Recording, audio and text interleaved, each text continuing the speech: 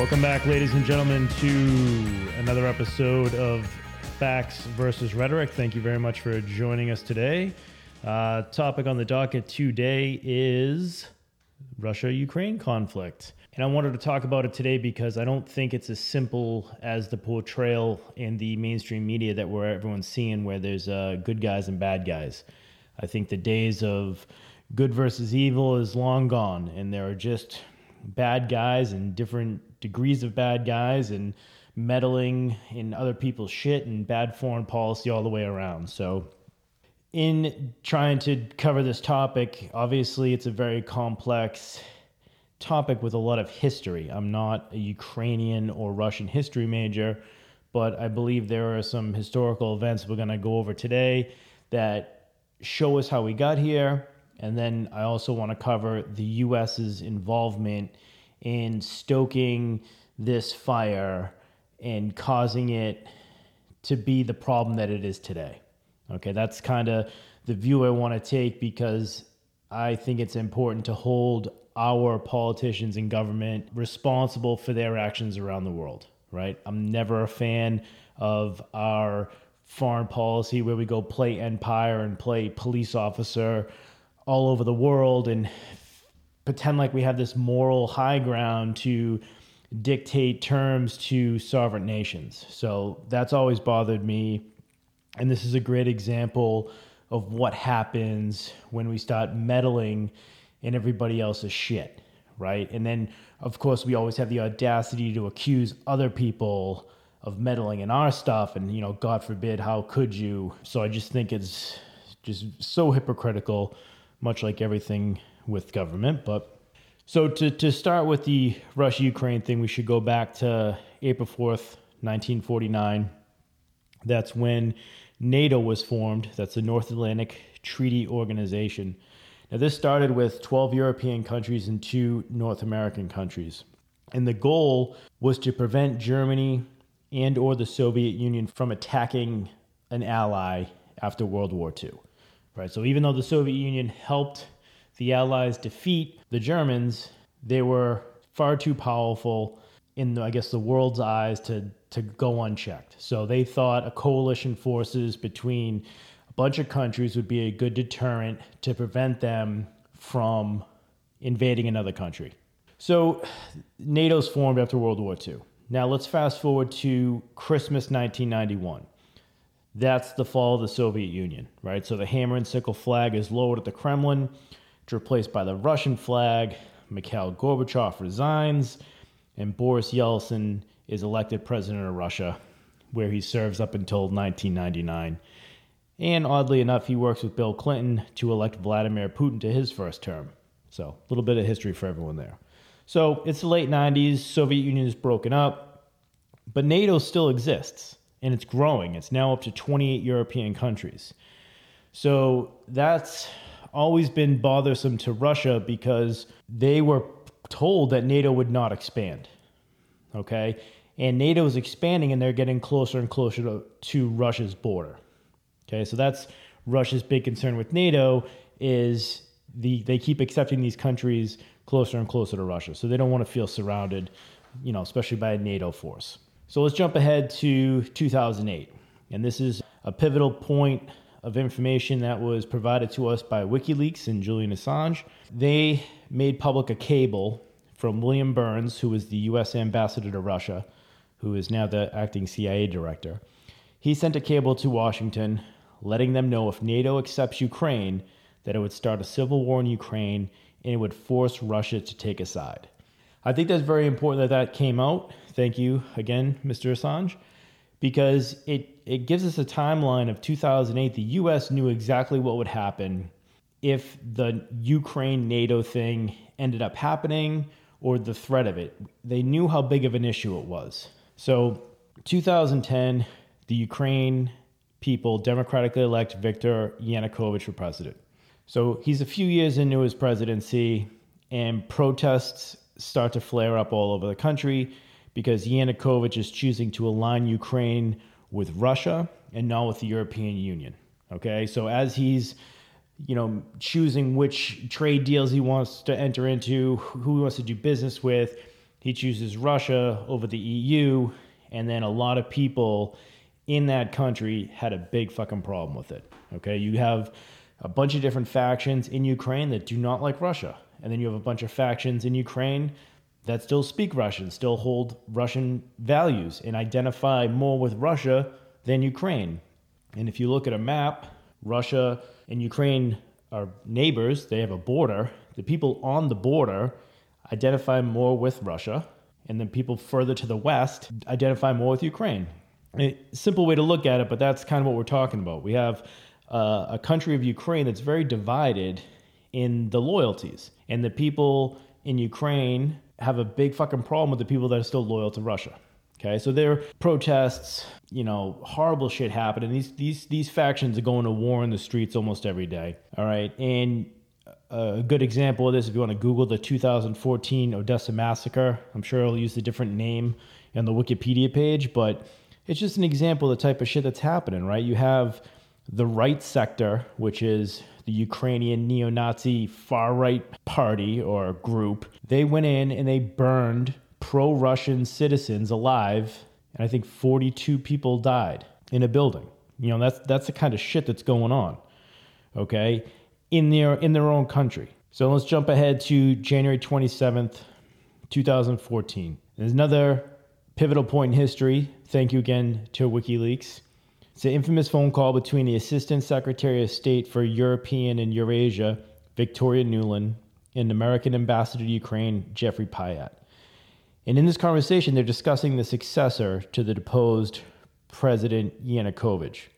All this shit's happening, protests are breaking out, they have a coup, they overthrow Yanukovych. Now the U.S. swoops in, and they're trying to plan the next successor. Remember, the U.S. needs an anti-Russian government in Ukraine, right? They need that to further their agenda in facilitating the next Cold War, okay? It's not beneficial for the U.S. for Russia to get along with everybody and everyone to get along with Russia, okay? So always keep that in the back of your mind as we go through this shit. The U.S.'s motives are not for peace. They're for their own self-interest, okay? So let's listen to the back half of that clip of Victoria Nuland discussing how things are going to go down in Ukraine with Jeffrey Pyatt. Okay, I've now written, one more wrinkle for you, Jeff. Yeah. Can't remember if I told you this or if I only told Washington this, that when I talked to Jeff Feltman this morning, he had a new name for the UN guy, Robert Seri. Did I write you that this morning? Yeah, I saw that. He's now gotten both Seri and Ban Ki-moon to agree that Seri could come in Monday or Tuesday. Okay. So that would be great, I think, to help glue this thing and have the UN help glue it. And, fuck the EU. No, exactly. And I think we've got to do something to make it stick together, because you can be pretty sure that if it does start to gain altitude, the Russians will be working behind the scenes to try to torpedo it. And again, the fact that this is out there right now, I'm still trying to figure out in my mind why Yanukovych that. But in the meantime, there's a Party of Regions faction meeting going on right now, and I'm sure there's a lively argument going on in that group at this point.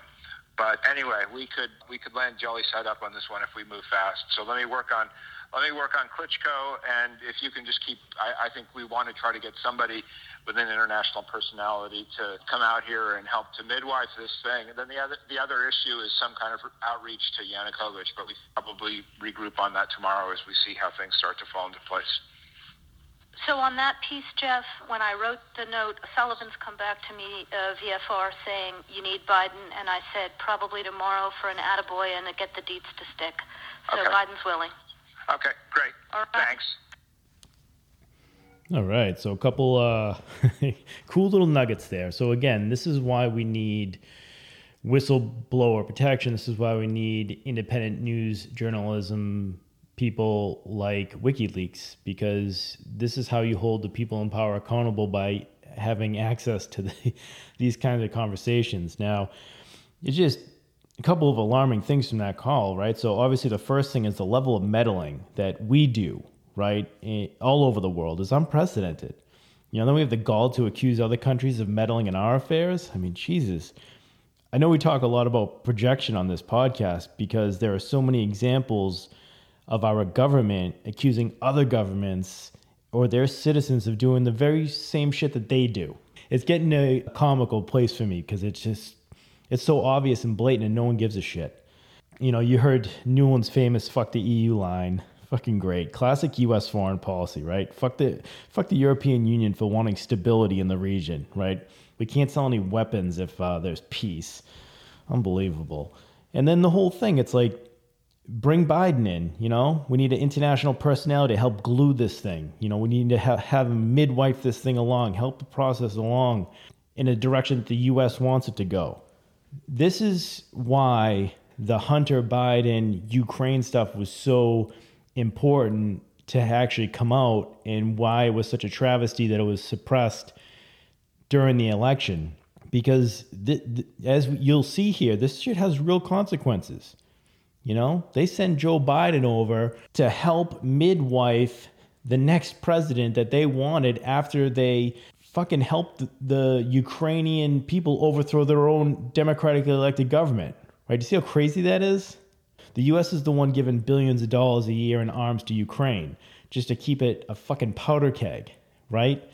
And then as soon as the Ukrainian president says, you know, I want to deal with Russia instead of the EU, the people in the country go crazy, and then we swoop in and we make, you know, it's unbelievable, just the amount of meddling back and forth, right? So 2014, they elect a new president, Poroshenko is elected president of Ukraine with the help of the United States. That does not solve the violence in the country. Okay, they overthrew the government, but there's still a fucking problem. So lots of badness still happening domestically in Ukraine, right? So a lot of war between the two factions. They try to sign the Minsk agreement. This agreement sought to end the war in the Donbass region. So that's what you're hearing about, right? The Donbass region is that section of Ukraine that borders Russia. You know, it's controlled by Russian separatists. Those are the people who identify more with Russia than Ukraine. Russian speaking. They're keeping true to their Russian heritage. So all the major bad shit is happening in the Donbass region because that's where the Ukrainian people are firing their missiles into, and that's who Russia is trying to help, the Russian separatist section of Ukraine. So in the agreement, the pro-Russia regions would demilitarize in exchange for autonomy from Ukraine, and Ukraine would not join NATO. So, like, really simple agreement. I'll stop fighting with you if you leave us the fuck alone and don't join NATO. This thing never got off the ground. By January 2015, the Minsk agreement was totally collapsed. The ceasefire never actually worked. You know, and it's important to remember that all the while, the U.S. is sending Ukraine billions and billions of dollars of money and weapons to keep this region from becoming peaceful, right? They want to have that leverage over Russia. And if Ukraine is in play, then they can use NATO to threaten Russia's borders and keep things unstable for their own gain, right? The military-industrial complex is behind all of our shady foreign policy. You know, when the U.S. occupies, like, northern Syria, you know, when the U.S. aids the Saudis in bombing Yemen and inflicting a genocide on the people of Yemen, you know, when the U.S. bombs Somalia, you know, you get the point, right? We make up all these reasons to have to intervene and play empire all over the world, and then we have the audacity to vilify other countries for defending their borders, right? It's just, again, the hypocrisy is palpable. Back to 2015, Biden helps orchestrate the coup in Ukraine, gets his son on the board of an energy company for $80,000 a month in the aftermath. You know, still think those Hunter Biden stories about Ukraine are not newsworthy. That's the tit for tat. That's the selling of influence. That's the corruption that we always talk about. When you're able to sell your influence for profit, you know, and they can't just obviously directly receive money. So they, hey, take my kid, throw him on the board of your energy company, overpay the shit out of him, and that's how you repay me back. Let's fast forward to 2021. Biden becomes president, and he gets a welcome present from Ukraine. The Ukrainian government shuts down 3 pro-Russian TV networks and arrests a pro-Russian leader. And as a result of that, Russia starts to build troops up on the border because they're like, what the fuck is going on? But that's, again, the tit for tat. You know, Biden's congratulatory present from Ukraine was them getting rid of a bunch of pro-Russian TV networks and leaders of the pro-Russian movement. And there is one more big moving piece that we need to look at too, and that's the Nord Stream 2 pipeline. Did you think we were going to cover something like this and there not be fossil fuels involved? So the Nord Stream 2 pipeline brings liquid natural gas, so LNG, liquid natural gas, from Russia to Germany. Now, geez, Nick, what's wrong with that? Well, nothing really, but from the U.S.'s point of view, that's not good because the U.S. is the number one exporter of LNG to Europe. And a pipeline from Russia to Germany would seriously affect the profits of the United States exporters. Not only would the U.S. lose money, but a stable relationship between Germany and Russia is not good for the U.S. either. With a stable Russia, the U.S. would have a harder time garnering support from Europe to fuck with Russia. If an opportunity presented itself, it's much easier to do that if they're not solidly in relationships with the rest of Europe. Now remember, the U.S. is doing whatever it can to keep the Russian threat alive, right? Anyone remember Russiagate? That evidence-free conspiracy theory that Russia meddled in our elections and got Trump elected? Remember that fun time from like 2016 to today where everything that went wrong was the fault of the Russians? Right? You lost your car keys, fucking Russians. Your candidate loses to a political novice game show host for president, fucking Russians. Right? Everywhere you look, it was the new Red Scare, like McCarthyism 2.0 on fucking steroids. The mainstream media, social media, just manufacturing consent to label Russia as the bad guys. And we should be ready to do whatever we need to stop them. Right? Trump, that Russian agent, he put sanctions on the firm building that pipeline, the Nord Stream 2 pipeline. It was not completed. Trump took office and put sanctions on them and prevented them from finishing the pipeline. So it remained 95% completed until May 2021 when Biden lifted the sanctions and the pipeline was completed by September. Biden's condition was if Russia invaded Ukraine, then the gas gets shut off. National Security Advisor Jake Sullivan said, if Vladimir Putin wants to see gas flow through that pipeline, he may not want to take the risk of invading Ukraine. Right? So again, just another example of the U.S. knowing exactly what will happen and wanting that just forever conflict to always be there. Because when there's conflict and unrest, there's money to be made, right? There's ammunition to sell, there's weapon systems to sell. There's just all this bullshit that's tied into that foreign policy, military industrial complex machine. And that's why you see us involved more all over the world, wasting our resources and money all over the world instead of our own country. It's more profitable to go play war and empire in other people's country than it is to fix the problems in our country. Did you see what the U.S. is doing, right? So on one hand, they're willing to use the pipeline as leverage against military buildup on their Ukraine border. And on the other hand, they're doing everything in their power to goad Russia into a war with Ukraine, right? They keep giving Ukrainians money. They keep giving them weapons. They keep trying to get Ukraine to join NATO. They keep building up forces on the Russian border. Remember, when Castro tried to put missiles in Cuba, we almost went to another world war over that because they were too close to the U.S. You just imagine if Russia was arming and funding Mexico or Canada, right? What would the U.S. do? I'm not saying Russia is justified in their actions. They are violating the UN by not having sufficient reasons to invade Ukraine. But you can see that there is way more to the story than simply the Russians are crazy and bad and capable of anything, and the Ukrainians are just innocent bystander victims, right? And the U.S. like, well, geez, how can we see this coming, right? Do you see the U.S.'s hand in this? Like, they could have done so much more in the way of diplomacy and using their power for peace in that area. The Ukrainian government would have done whatever the U.S. told them to do. They could have told them, hey, let them have the Donbass region. Let it be its own state. Stop bombing your own fucking citizens. And it's done. Peace. It's obvious that the U.S. doesn't give a shit about the Ukrainian people. Right? Can we at least all get to that point? Just like they don't give a shit about the Kurds or the women in Afghanistan or all the other bullshit reasons to go play war and intervene in other countries. Right? They just manufacture consent to intervene, and then the Raytheon stock goes up and the insane military budget is justified, and the shit just keeps going at the taxpayer's expense. If there is peace, then we could not justify to the taxpayers why we need a military budget of $778 billion a year. If you look at the top 10 countries' spending and military budget, we're obviously number one. If you add up the next 9 countries, it's still less than we spend. You just heard that right. So the U.S. spends $778 billion a year. Number 2 is China with $252 billion. Then there's a huge drop-off. Number 3 is India, $72 billion. Russia, $61 billion. The UK, $59 billion. And down the list. Like, seriously, do we need to spend $778 billion fucking dollars a year? Could we use like half of that money to invest in our own country? A quick other side note on this whole military spending. Do you know who the number one polluter in the world is with carbon emissions? It's not China. It's not their filthy factories over there. It's the U.S. military, who, by the way, is exempt from any climate change legislation.